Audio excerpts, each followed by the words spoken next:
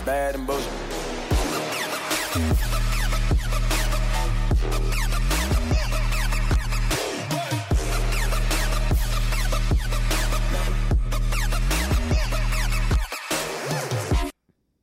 Welcome to the Bad and Bitchy podcast. I'm Erin. I'm Erica. And I'm Amy. Guys, my voice is so bad. I still like it. I feel like a 13-year-old boy going through puberty. Aww. I taught 7 classes this weekend. Well, that'll do it. The last couple of classes, I was like, my voice was cracking in class. Aww. So that's been very fun. That sounds brutal. Are these words of encouragement that have caused you such pain? Yes, actually, always words of encouragement. Also, just a reminder to myself to use my diaphragm more when I speak and not just my vocal cords. Gotcha. Oh, that's hard when you're cycling, I'm sure. It's true, and like I just pretend that it's like a big karaoke session and sing the whole time, just like belting. So it's like a yell sing kind of situation. And like when you're playing Britney Spears, how can you not? Totally. Sing? So Stronger. What's your Yeah. favorite? Yeah, nailed it. Stronger. I also played Aqua this week. Oh my God, that's so Yep. good. So I saw a Fringe show a couple of days ago where the guy did like random sketches and scenes, and he did like a 20-minute bit just about Aqua that only a third of the audience got, but I thought it was the funniest thing ever. I have no idea. They're like a early 2000s, late 90s band that did like Barbie Girl. Yeah. Oh, yeah. Yeah. I didn't play Barbie Girl in class. Did you play wouldn't Dr. have- Jones? I no. did play Dr. Jones. Oh my God, I'm killing it. 2 for 2. Oh man. Erica, what's going on? I have had the best professional week of all time. Of all time. Okay, at least of the past, 5 years. Wow. Great. That's awesome. Yeah.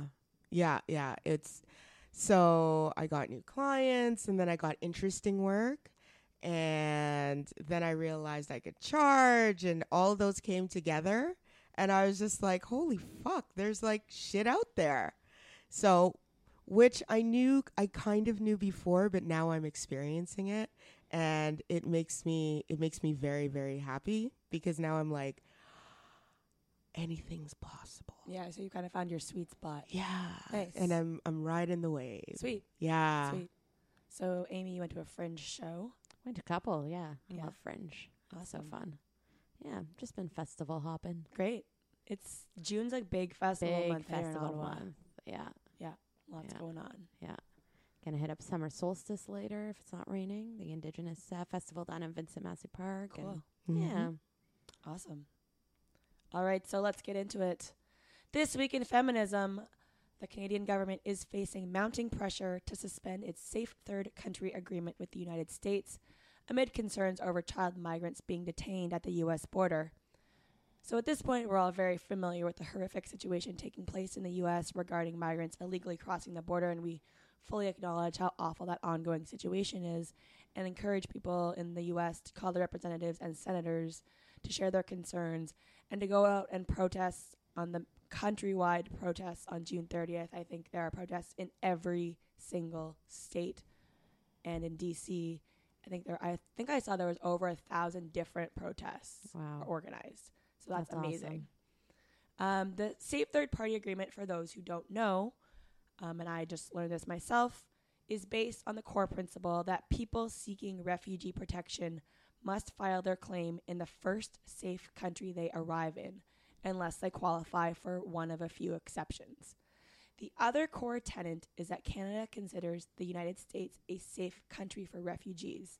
So that means that if an asylum seeker comes to Canada at an official border crossing from the U.S. and tries to then claim refugee protection, they will be refused entry and encouraged to make their claim in the U.S., which is a safe country from which they just came. The requirements for designating a country as safe are threefold. 1, each country must comply with the United Nations Convention Against Torture. 2, the UN Convention on Refugees. And 3, it must maintain a good human rights record. But critics of this agreement say that Canada should firstly never have signed on to the agreement, but also, given the situation in the U.S. right now, Canada should simultaneously suspend the agreement. So this is very, very contentious and has kind of gobbled up a bunch of time in the media and a little bit in the House of Commons, I think, this past week, which the House has officially risen for the summer. But Amy, what are your thoughts on this? Well, I think this is a really key moment. There's probably been no better time to go after the safe third party agreement. There were calls last year around the travel ban, the Muslim quote unquote ban in the U.S. And I think that those were actually very good grounds as well. The fact that someone could be deported back to their country of origin, sort of vitiating the fact that they had maybe even claimed asylum in the U.S., I think is pretty antithetical to the whole refugee immigration system.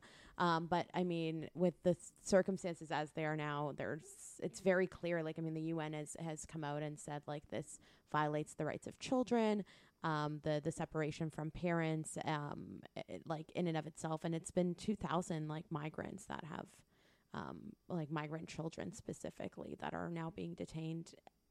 It's going to become a crisis. There's already a migrant crisis in the U.S. and internationally as well that Canada needs to be able to respond. If you have a legitimate claim, it really shouldn't matter where you land or how you got to where you got. That's what I've always believed. If someone has a legitimate claim, they should be processed here according to our system. But I mean, it's been a convenient way for Canada to shirk its responsibility and download the task to the U.S. by not having to deal with people. And we've talked about that on the podcast before. And it's really frustrating to see that play out now. I find it interesting that this comes on around the time that the U.S. also pulled out of the UN Human Rights Council. And there's my and from what I see that this sort of the safe country, third country agreement, and that is somehow going to kind of play out in a way that it's still going to continue to evolve, I guess is what you could say, because it seems to me that the U.S. wants to pull out of anything that would hold it accountable, much like its leader. So.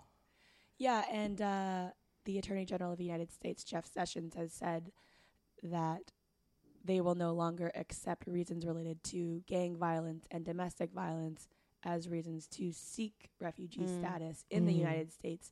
So if Canada is in this agreement, then people seeking asylum for those reasons, are they technically in a safe place? They're being denied their refugee status. So can they just come to Canada then? Or does the agreement still hold up? Yeah. Well, and that's why I think the agreement is definitely in question. And same with the rates of applications that have been accepted have dropped considerably since Trump has come into office, which a lot of advocates and lawyers are saying is a sign that they're not being processed properly or accurately or with the full, the full effect of the UN Declaration on Refugees.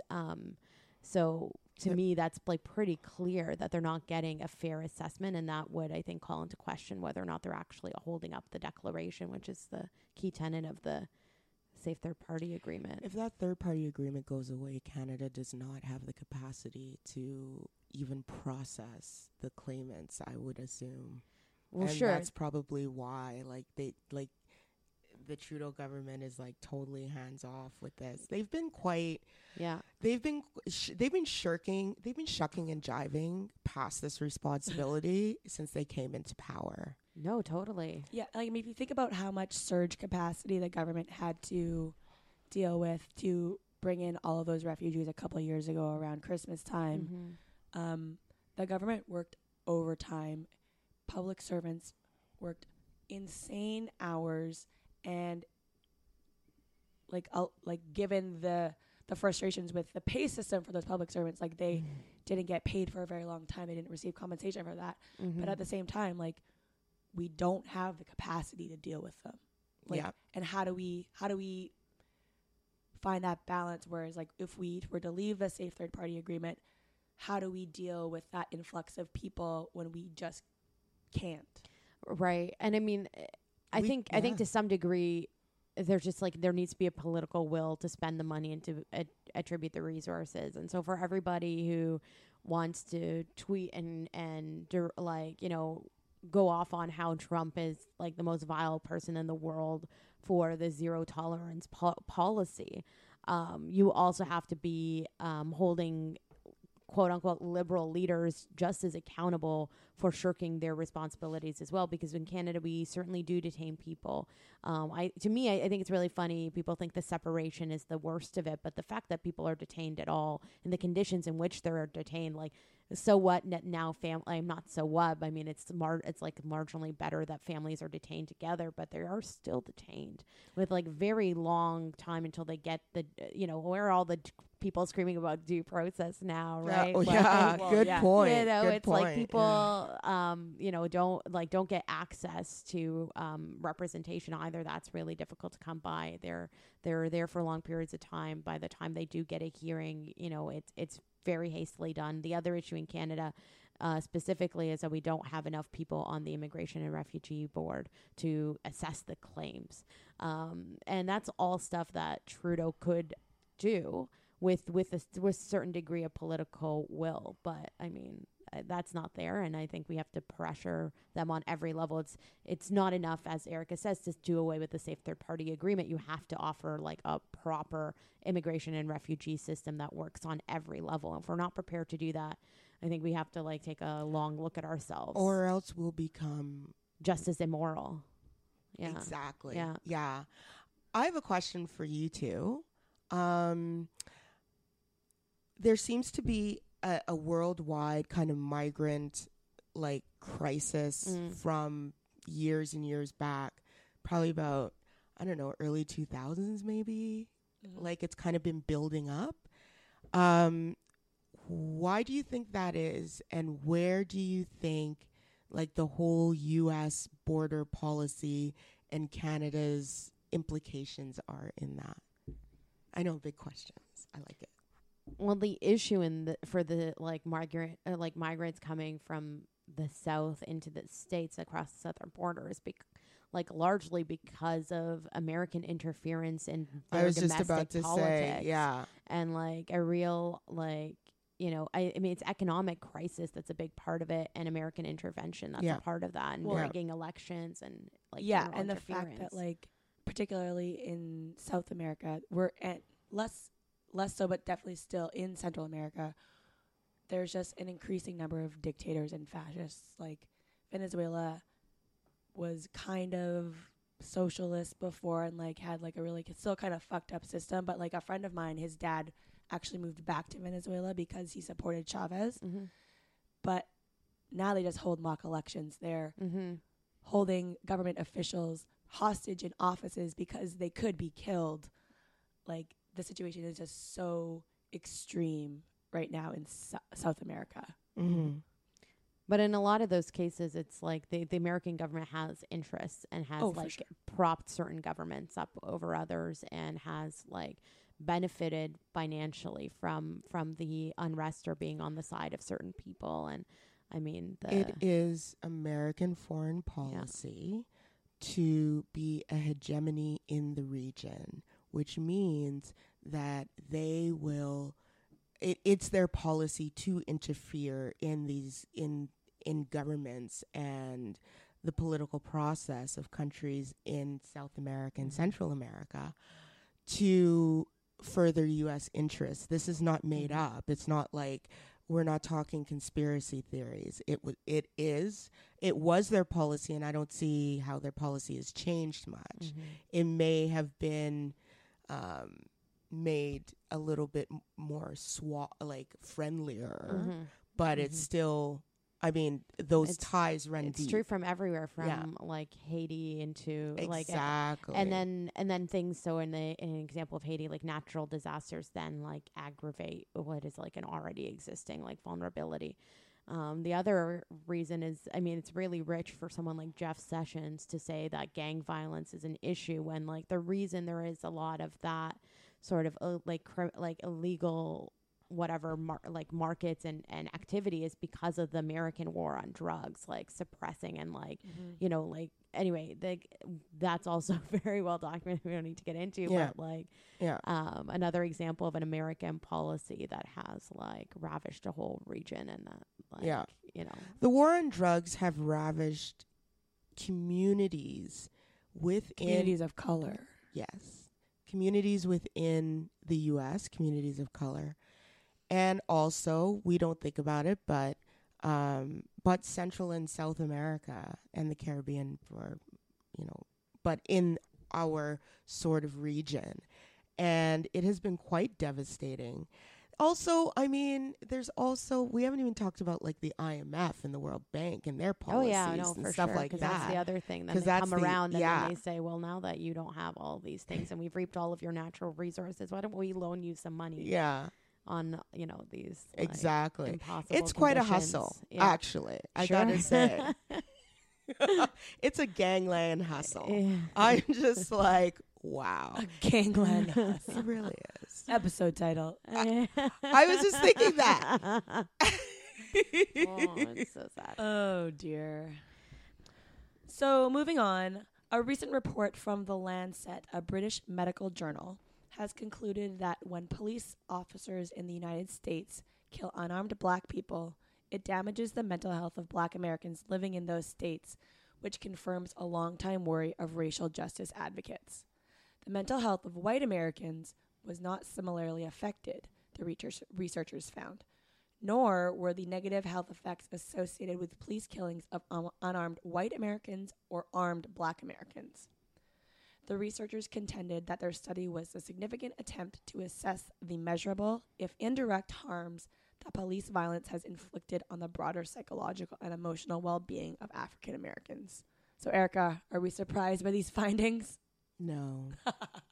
I thought we'd been talking about this. I thought people were talking about this, but I guess I was wrong. Well, now that it's in a like reputable medical scientific journal from Britain, you know it's real. Well, right. And that's exactly my question, is that we knew it was true. Totally. We, obviously not from personal experience, but, like, that's traumatic events. We follow Black Lives Matter. We read the stories about how these things affect these black communities.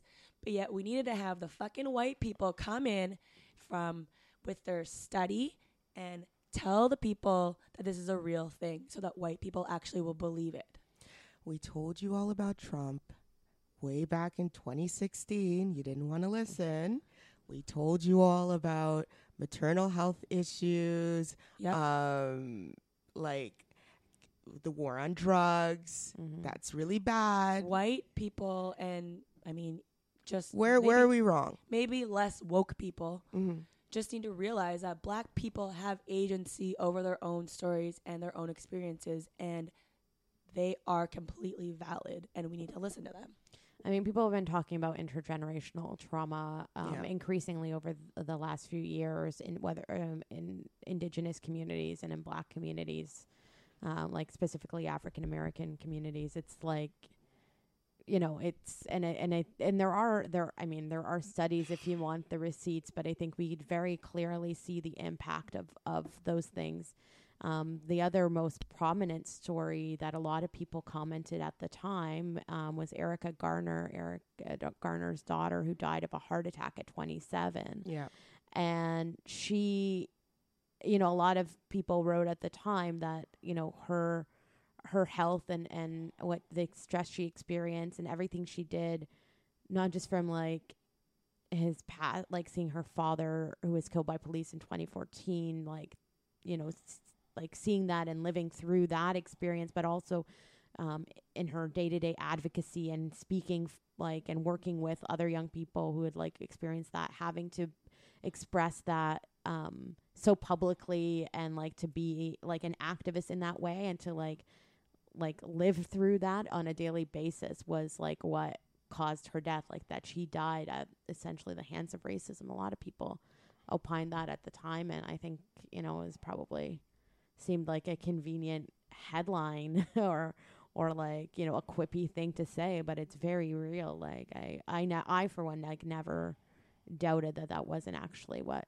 caused her death. Yeah, so now that we have quote unquote scientific evidence that this is a real thing, that this trauma is real, do we think that this is going to have any impact on how police act, how police are trained, or public support of racial justice groups like Black Lives Matter? I think that it's like we talked about last week with mental health. Like mental health, we've boiled it down to platitudes and trauma that people experience, especially that is experienced in communities of color, won't be taken seriously because white people will they'll be all in their feelings because they know they caused it. Mm-hmm. So that's the problem, is that you can never have a proper conversation with them, like a real conversation, because they always get defensive because they know that in some way, shape, or form, maybe not they individually, but they belong to a group and genetically belong to a group that has wreaked so much havoc on communities of color. This is why you can't have a conversation. They're, Very Smart Brothers in this week had a title of, they had a piece in the Root, and it was called White People Are Cowards. And that's what they are. They'll never admit to anything because they're cowards. Yeah, I mean, I think it made me think about like I was seeing some tweets this week about like parents saying, well, my kids now, hearing all these stories of like in prison, like their white kid, of kids being detained, like taken and detained, and how do I explain that to my child? Or my child said that they are worried they're going to be taken as well, and how do we that is really like sad that kids have to be confronted with that. But like for a second, think about the fact that there, for so many racialized people, depending on what the circumstances, certainly for a lot of migrant families and families who are from South America, or have a history with immigration, or maybe undocumented or whatever, have those tough conversations every damn day. And that is all contributing to, a steady dose of trauma every day. It's certainly like not healthy for, like, not great for anyone's mental health and well-being. Right? Absolutely. Like I've read so many stories about how Black people have to decide at what age they have the talk with their children. Yes. And it's not the birds and the bees. It's the, when you're confronted by a police officer, what do you do talk? Yeah. Yeah. And sometimes, or an angry neighbor who, like, you can't go to the doorstep to ask for help. Like, and in some instances that's like 6, 7, 8 years old. Yeah. And that's sad. Yeah. It's sad, and like there's no way it doesn't distort your like mental health and well-being. Like, how can you be truly free and happy if you have to think about that at every turn? Everywhere you go, you're thinking about your safety. Yeah, fear becomes embedded, and it becomes a way of being, and I can't see how it doesn't get passed on, to be honest. Yeah.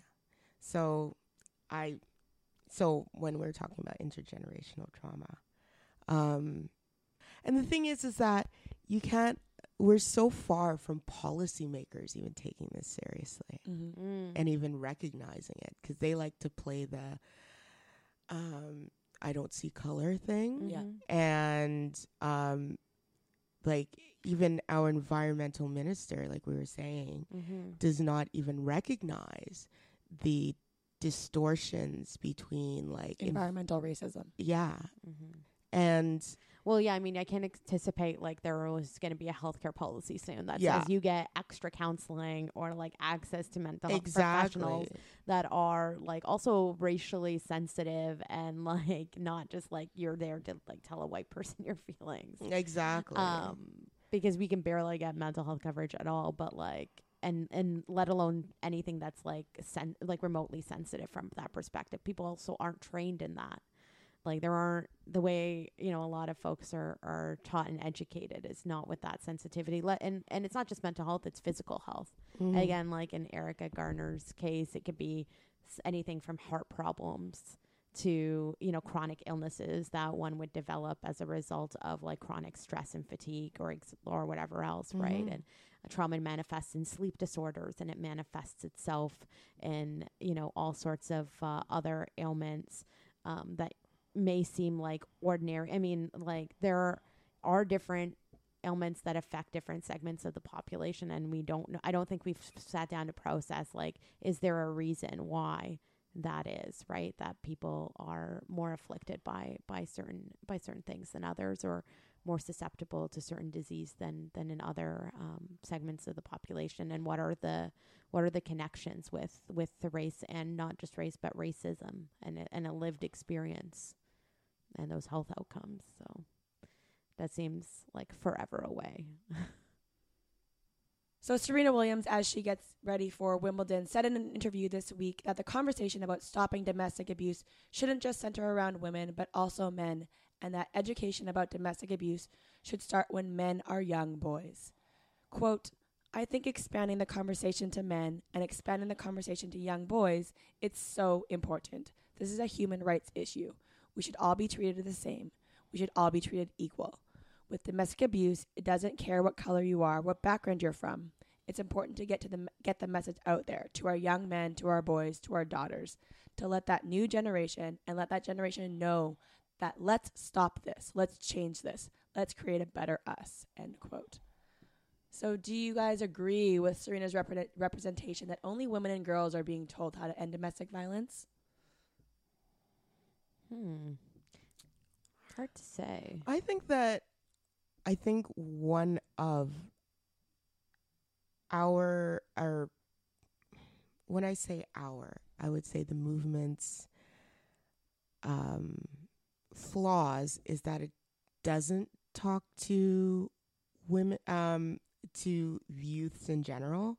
I think what happens is women have progressed and the men haven't. And maybe one of those ways to kind of bring them up to both to a certain understanding is to educate young boys. I'm not totally against the idea. I'm just saying. Yeah. So do you think, Amy, that we don't talk to kids about domestic violence, or? I'm not sure. And I don't think that we talk to women about it per se. I think we like try to empower women in general, but I don't think that like people are having conversations with young girls about what like to look out for in certain relationships. I don't think we're having preventative like this is part of your or what healthy relationships look right, like. Right. I don't actually. So I don't think that's a good point. Do you know what I mean? Coming to think of it, yeah. We don't talk about domestic, personal issues, like going through personal stuff. We don't really talk about it. We don't talk to young girls, do we?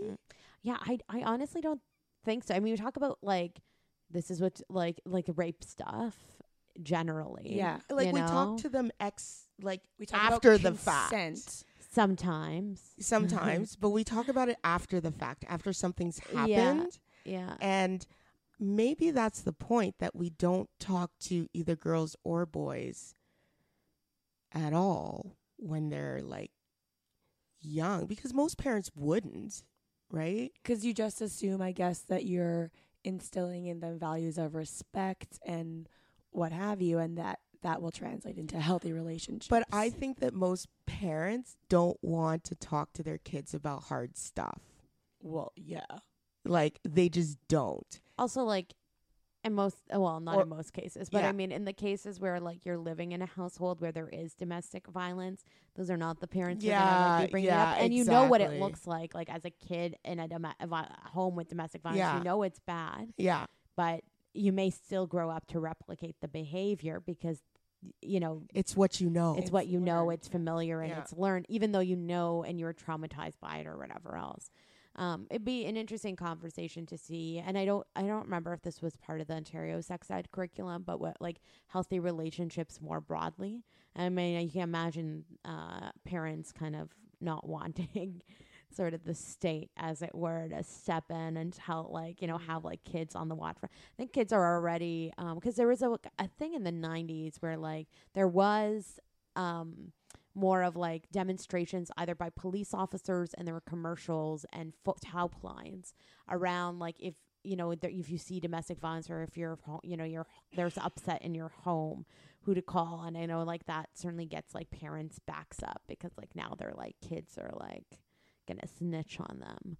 But in less of a, you know, scary way, there is a way to have a conversation that, as we said, is a bit more proactive, that like is about how do you have actually healthy relationships in general. And where should that occur? Like those conversations. That's the other thing. Because as you said, it's a life skill like anything else. They should teach it in school. I agree. Because like, if you think about it, you get not job training, but you get like career planning, which when I was in high school, which was many years ago, was completely useless. It was such a joke of a class. Did you do a computer test where they like, no, do you do the like, and it matches you up with like different careers you could have? No. I remember like circus performer was eerily towards the top of yours. Yeah. Wow. Do you juggle? No, I think it was more like, you know, how big's your ego and do you like having an audience? I think that's what got them there. I don't know. Wow. But anyway, all of which is to say that careers is pretty useless. They could sub that one out. But it's more like it should just be like planning for your future. Yeah, like other soft skills for sure. Because like, you know, there used to be home ec, you used to do shop. Yeah. You used to do like sewing, cooking, whatever. Like those are life skills. Sure. So make it like a life skills class. Maybe they should just have a life skills class. Yeah. Period. Do laundry.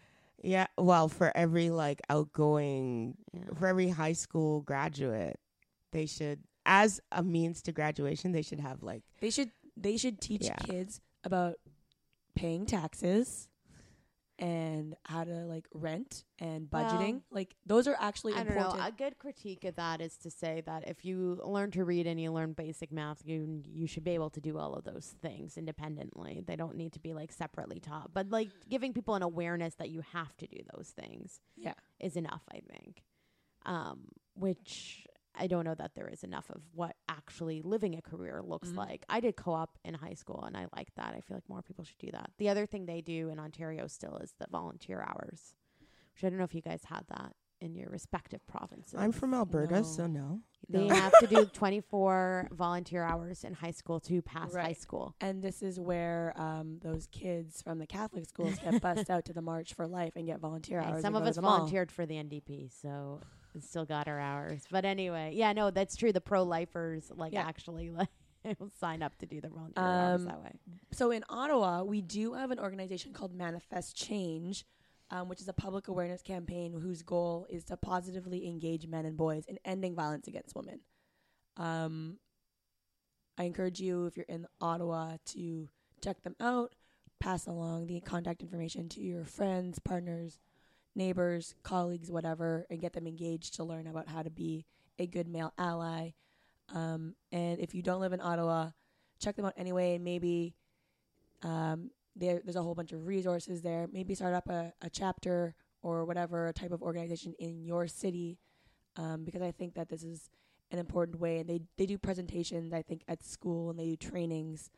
So I think that, you know, kind of just creating a community of men and male allies to talk about these things with other men is important, because, you know, men like to hear from other men. They especially love to hear from themselves. Yeah. And like, that's fine. Like, in fairness, like, I would like to hear about domestic violence from a woman. I mean, yeah, I think that, I don't know, it holds to a certain degree. Like, I understand, like, because like, if a young boy were to ask me what it's like, what masculinity is, and like that type of thing, like, I can't answer those questions. So I understand, but, you know. Yeah, I don't know. I think, I don't know. It makes me a little bit squeamish when we talk about dividing people Sure. so early on along gender lines. Yep. And I think there's still wonderful educators who don't come at it from that, like, you know, perspective that could probably do amazing work.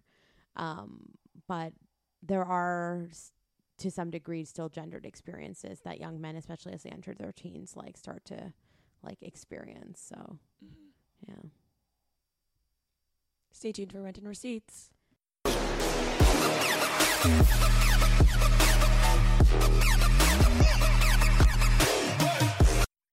Now we're moving on to Rent and Receipts. It's where we each bring a story and share it with the others and then talk about why it's important. All right. So I'm going to go first. I read the Johnny Depp Rolling Stone profile, so you didn't have to. In a very like long form interview with Rolling Stone, Johnny Depp talks about how he essentially lost his $650 million fortune.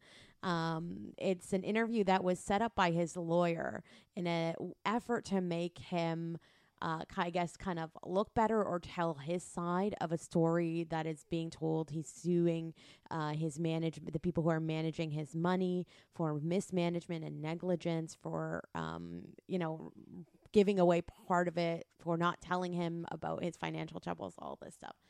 So he wants to get ahead of it. He and his lawyer, kind of portray themselves as being like up against Hollywood. They're going to take down Hollywood institutions that are there to just take money and make money off the backs of actors, and like enough is enough. Everyone's a coward but Johnny Depp, who's finally able to stand up to these awful money grabbers. So it's so that's the objective of the piece from Johnny Depp's perspective. It really goes sideways. The journalist spent 72 hours with Johnny Depp. And I would say I found the profile a little, certainly scathing insofar as, Johnny Depp is clearly a man-child who has no grasp on reality, who has, pissed away all of his earnings, has no ability now to even act properly, as to act with listening to the lines fed to him through an earpiece, which he thinks is fine. He says that, he is more focused on the sound and the experience around him as an actor, that if you can't experience the scene, then the words have no meaning whatsoever. Just all these grandiose ideas. But, the profile is interesting in light of the Me Too movement and in light of what the rest of us, our main concern, I'm sure, with Johnny Depp is his horrible history as an abuser and as an abuser of Amber Heard. Specifically, the profile does talk a bit about that, doesn't really ask him to comment, does say that, it's a heavy subject for him. But it does recount those really sad moments for Amber Heard in some detail, and you hear and then you're reminded again of how she received $7 million payment at the end of that whole episode, at the end of their divorce. They both signed non-disclosure agreements. She gave that $7 million to charity, which, is great. She should have kept it, is what I've always thought. Who the fuck cares? She definitely, earned it, so to speak. But whatever, she gives it to charity. Meanwhile, here's the laundry list of shit that Johnny Depp did with his money that he has no qualms. I feel like I'm just sharing this so we can all get some schadenfreude out of his, demise, his slow and gradual demise. So the author writes, the purchase is listed by the management group. Read like Depp gave his wallet to a tween with ADD. There was $75 million for 14 residences. He spent $3 million to shoot his pal Hunter S. Thompson's ashes into the sky with a cannon, and a mere $7,000 to buy his daughter a couch from the set of Keeping Up with the Kardashians. He bought some 70 guitars and 200 art pieces, owned 45 luxury vehicles, and spent $200,000 a month on private air travel. He was asked, I guess the management company reports that he spends $30,000 a month on wine. It's insulting to say I spent $30,000 on wine, says Depp. It's far more than that. And then he quibbles and says he actually spent $5 million shooting Hunter S. Thompson's body into the sky. Anyway, he is a really vile person by the sounds of this, completely in a whole other world. And I hope he loses every last fucking dime and never works again. Too much? I read this profile and I was like, this guy's fucked.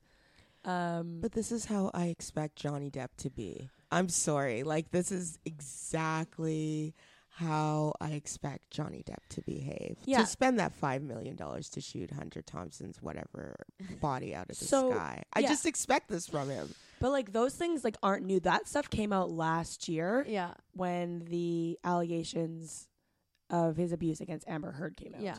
And basically they're like, oh, like he can't pay his lawyers because he has no money. And everyone's like, what the fuck? Yeah. And this is why he keeps doing shitty Pirates of the Caribbean 4000 movies. But he loves them and he artistically quibbles with the Disney writer. Fucking shut up.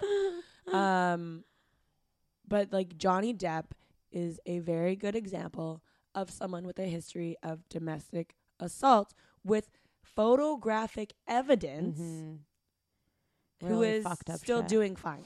Yeah.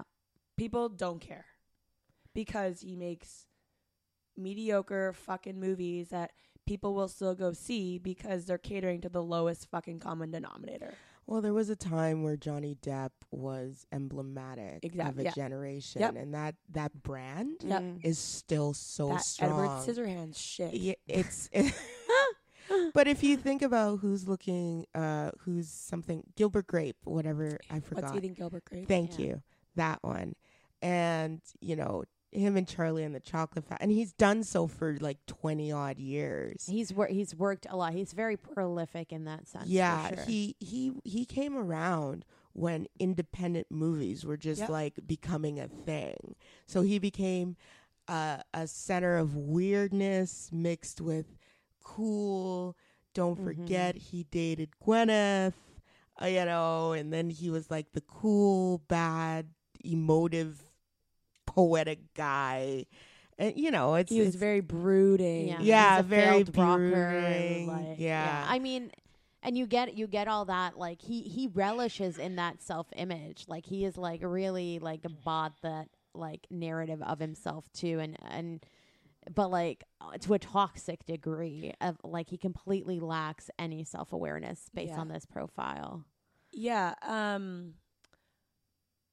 I found it like on the one end surprising and scathing, but also very sad because he just leads a very sad life and existence. I think he's definitely a type of person we can separate the art from the person and still think that they're trash.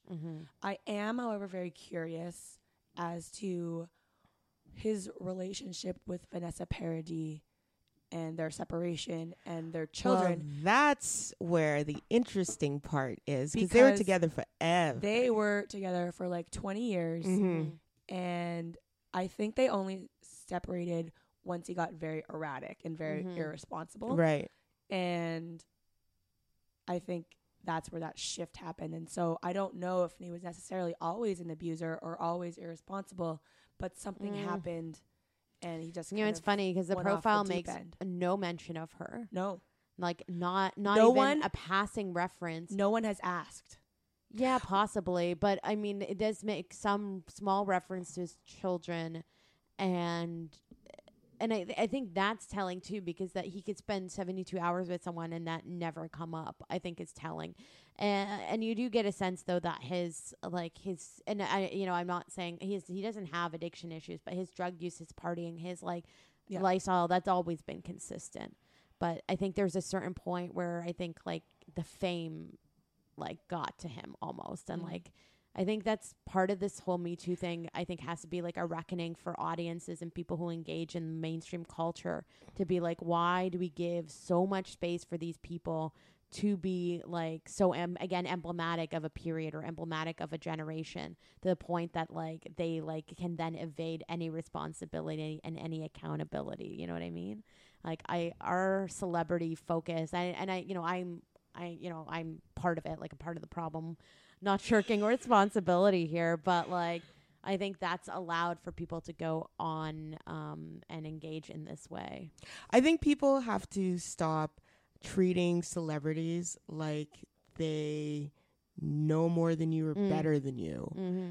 I mean, you can have a talent, Sure. okay, just because they followed their talent, Yeah. they became good at it, they made a lot of money, good on them. But they can be trash human beings and be talented at the same time. Mm-hmm. It does. I'm pretty sure it happens more often than not. Yeah, but you're right. It's our God complex. We expect them to be like... We deify them. Yeah, totally. Yeah. And just like I said, Johnny Depp ended up behaving like a Johnny Depp I thought he behaved like, especially after the Amber Heard. The Amber Heard stuff, I was like, really? Oh. Yeah, that was... I was disappointed because I did think he was like really You talented, and we know? grew up with him, and it's like one of those like people you had his poster up in your locker kind of personalities. Like not me personally, he wasn't my type, but you know what I mean? Like that, but that like simple, as we're saying. But he also follows the path of this like sad, he's now a sad caricature of himself. Yeah, late Marlon Brando, late Right. Elvis Okay. Presley. That's the comparison of the profile. Thank you Yeah. for bringing that up, because that's what I was getting to. Is that he follows this arc, Yeah. this legendary arc that just ends up in just sad, like just sad. We haven't had one of those in a while. Yeah, but Johnny Depp is it. Can I just add one tiny footnote to this whole thing? I learned something very sad in this article. It's that Penelope Cruz is still like his biggest fucking fan. I know. She was like, before the Amber Heard stuff, Depp was considered publicly chivalrous. When Penelope Cruz told Depp that she was pregnant right before the beginning of the shoot for the 4th Pirates of the Caribbean, she wondered if she should drop out of the project. Depp told her that was ridiculous, and he protected her every day. And by the end, she was 6 months pregnant. It's like, that's literally the bare minimum. What? Okay, girl. I'm just gonna Penelope Cruz can wear the hell out of a dress. I will give her that. She can wear the hell out of it. And she's a great actress. I think she's she problematic. is. She has all. Yeah, she is. Yeah. It's too bad. Well, yeah. She could be all those things, and I'm like, well, It's a lesson to me. Have no heroes. Have no faves. Yeah. Like all your faves are problematic. Yep. I have my faves because for what they do. I feel like that's the happy medium. Like they're your faves because you like their songs or you like their art, but maybe we should stop, loving them. Yeah. You know what I mean? Absolutely. Yeah. Okay. So my Rent and Receipts this week is a ProPublica analysis of more than 40,000 civil rights cases, which found that under Secretary of Education, our fave Betsy DeVos, the Department of Education has sunk more than 1,200 civil rights investigations that were begun under the Obama administration, which each lasting more than 6 months. These cases, which investigated complaints of civil rights violations ranging from discriminatory discipline to sexual violence in school districts and colleges around the country, were closed without any finding of wrongdoing or corrective action, often due to insufficient evidence. They also found that the Office for Civil Rights has become much more lenient. Under Obama, 51% of cases that took more than 180 days culminated in findings of civil rights violations or corrective changes. Outcomes on specific topics reflected this pattern. For example, 70% of complaints of discrimination against students with limited proficiency in the English language were upheld under Obama, compared to 52% under the current administration. The proportion of complaints substantiated regarding the individualized educational needs of students with disabilities has dropped from 45% to 34%, regarding sexual harassment and violence from 41% to 31%, and regarding racial harassment from 31% to 21%. This shows the different approaches to civil rights between the administrations. The Obama administration not only looked at individual cases, but also looked at the larger system of disparate treatment and around disability, race, and other factors. Meanwhile, the Trump administration is trying to just get through the most cases as if they're trying to win some sort of goddamn award to get through the most cases ever, instead of just trying to actually deal with the issues. Further, the Trump administration isn't examining the larger systemic issues that would actually curb these issues to begin with. So they're just kind of doing a little like here, instead of going further upstream to tackle the system. So I think this is just so fucked, and just another like something that's like going on kind of under the radar that just doesn't get enough play because there's so many other shitty things happening in America. And it's worth mentioning that there is a proposal that is likely to be put forth to Congress to combine the Department of Education and the Department of Labor. What? That makes no fucking sense. We'll probably talk about it when it comes out, but like it is fucked. They want to get rid of the actual Department of Education and combine it with other things. So, yeah. Wow.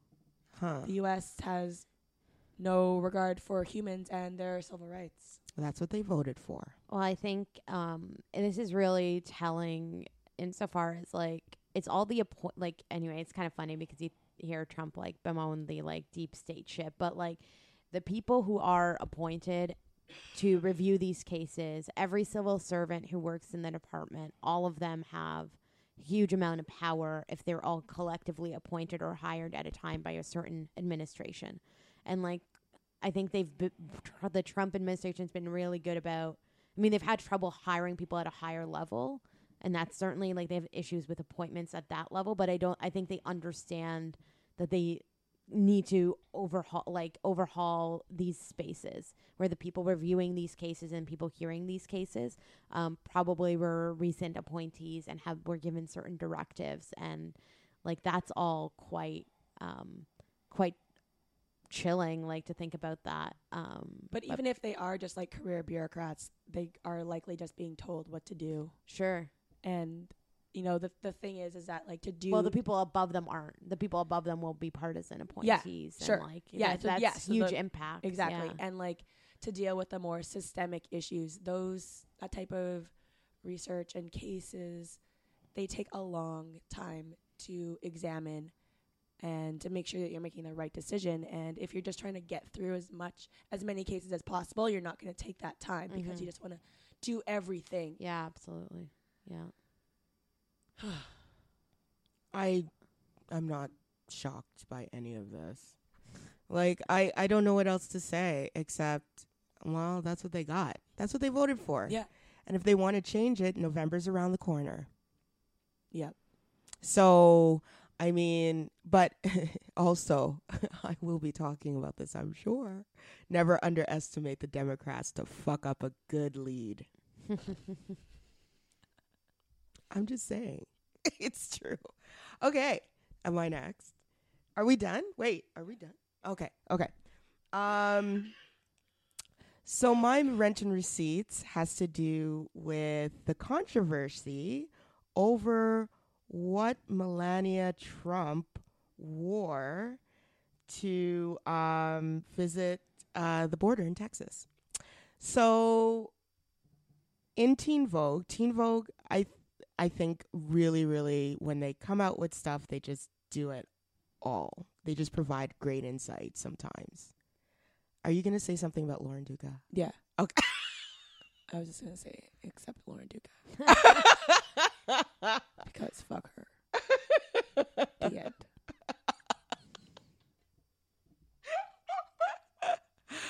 And she goes back to her preening. Okay. So, Melania Trump. On June 21st, First Lady Melania Trump was seen at Andrews Air Force Base in Maryland on her way to visit detained immigrant children. She wore a Zara jacket that had, quote, "I really don't care, do you?" end quote, written on the back, causing an instant social media firestorm over her tone-deaf outfit choice. Melania Trump must know that her fashion choices can cause a stir. In 2016, when she wore a, quote, pussy bow blouse to the presidential debate just weeks after her husband was caught on tape bragging about how much he could grab women by the pussy, it put the media in a tailspin of conspiracy theories. And while never really found out why she wore it. The sartorial choice was in the top headline for days.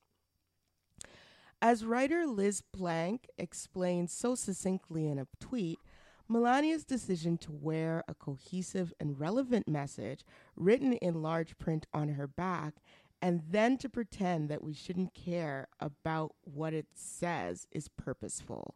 She wrote, quote, "This is 100% bait.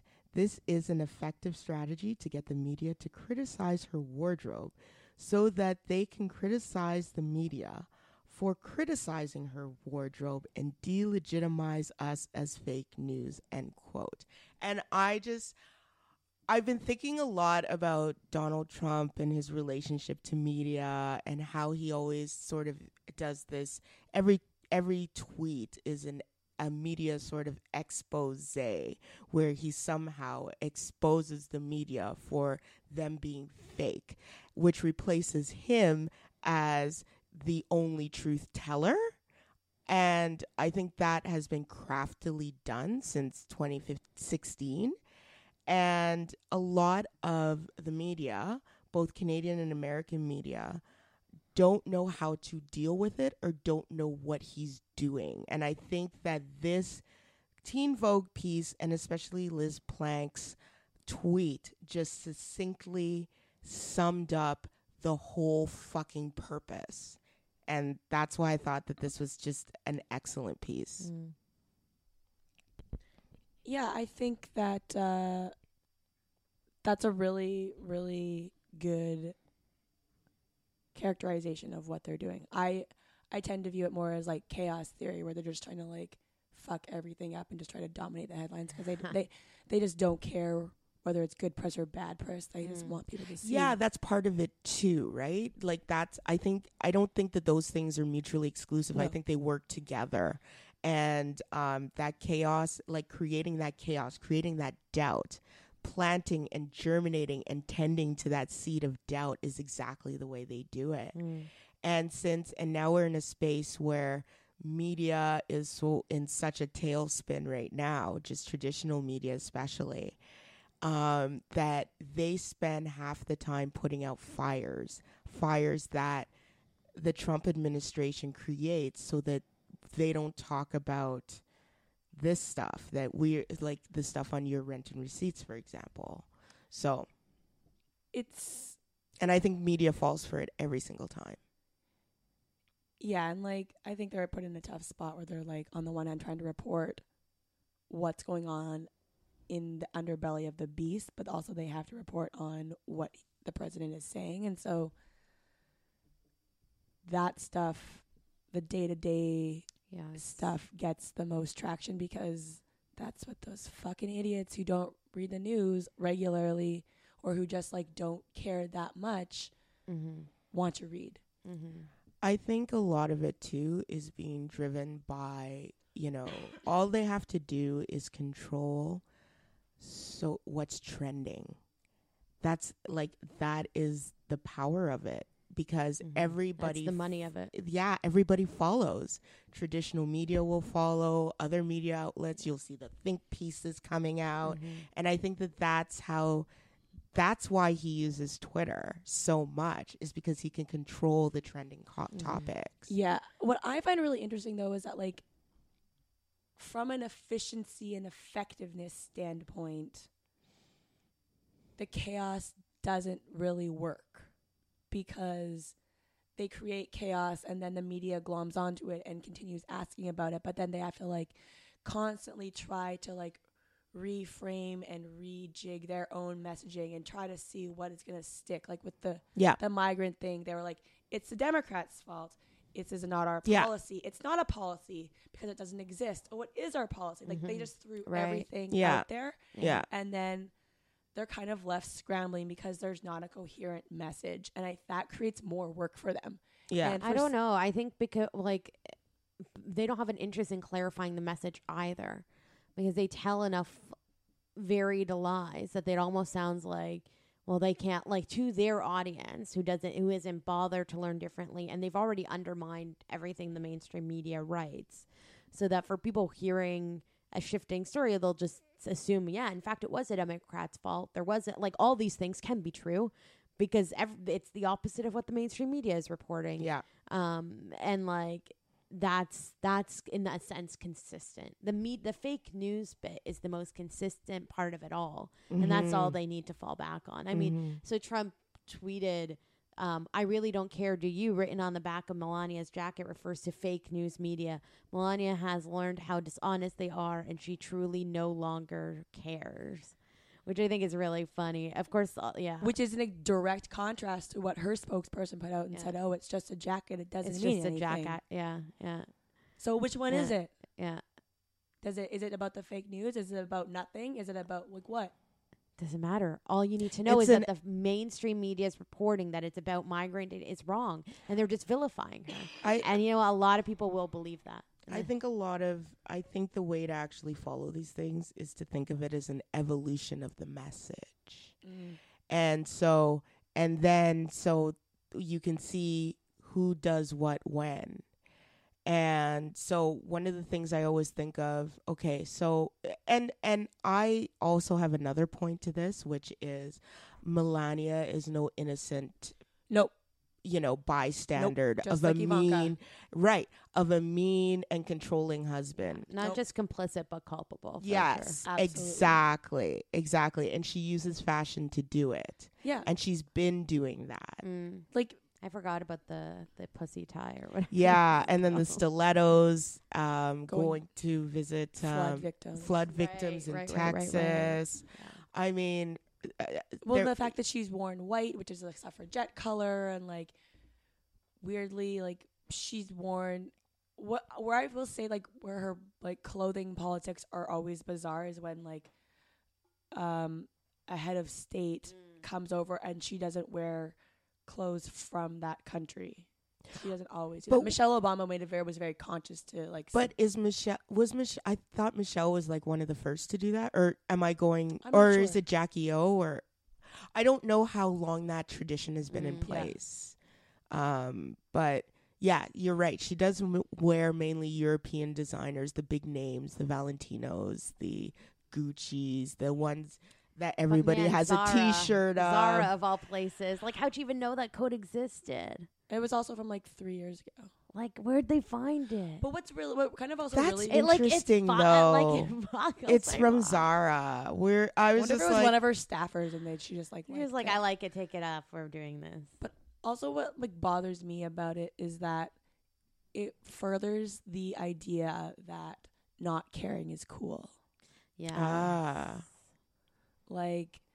Some people like are just so privileged that they're like, oh, I don't need to know about what's going on. So do you think that's a great point? So do you think that part of it then was part of a dog whistle to Trump supporters?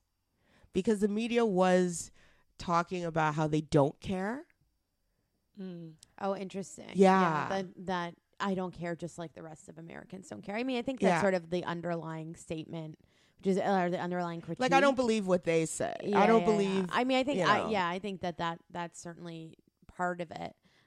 It's been pretty upsetting to hear what some Trump supporters actually do have to say, about that these aren't innocent parties. And I mean, you got Hillary wasn't running wrong. around talking about child actors. Hillary was not wrong when she called them deplorables. Yeah. I give Hillary props when she, I give her shine when she deserves it. Or I feel she deserves it. I'm very ambivalent with Hillary. Sometimes I hate her. Sometimes I like her. I feel that. Yeah. To Aaron's comment though about like, it's the not caring attitude. Yeah. I think the funniest critique that I saw of the jacket was that it's such a wine mom logo expression, like don't talk to me before I had my coffee. God, like all those like weird expressions. Yeah. If the ones you find if the on glass like is empty, Pinterest. please refill it. Like, the ones you find on Pinterest. yeah. Oh my gosh, it's such a Pinterest jacket. Like it's like those weird like slogans. Like I don't care, I just need wine. Like that's her. It's very hashtag sorry not sorry, isn't it? Oof. Yeah. I want to say yes, but also no. Like, I find sorry, not sorry, at least, like, is clever. Oh, I see what you're saying. Instead of I don't care, do you? Yeah. Oh, yeah. Like, No. some thought when I'm you say just sorry. I'm not just sorry. saying that the sentiment Sure. is there. Sure. Yeah. Yeah. Anyway, I thought I am going to pay attention to, first of all, anybody who says fashion doesn't matter, fuck you. I think we've had many times on this podcast. It's a form of expression. And Exactly. clearly, It's a way to words are no communicate words. without Yeah. saying a word, Yeah. right? Especially as one of the most photographed women in the world. Exactly. So why wouldn't you say something? Anyway. But I like that now we know we have proof that Melania is culpable. And she's not just some poor little rich girl, because I'm so sick of that. I really am. And I won't even go into that argument, but, you know, I'm sure there'll be time. Well, that does it for this week. You can follow us on social media on Twitter at Bad and Bitchy, on Instagram at Bad and Bitchy Pod, on Facebook.com/badandbpodcast, and email us at badandbpod@gmail.com. Bye. My bitch is bad and bullshit.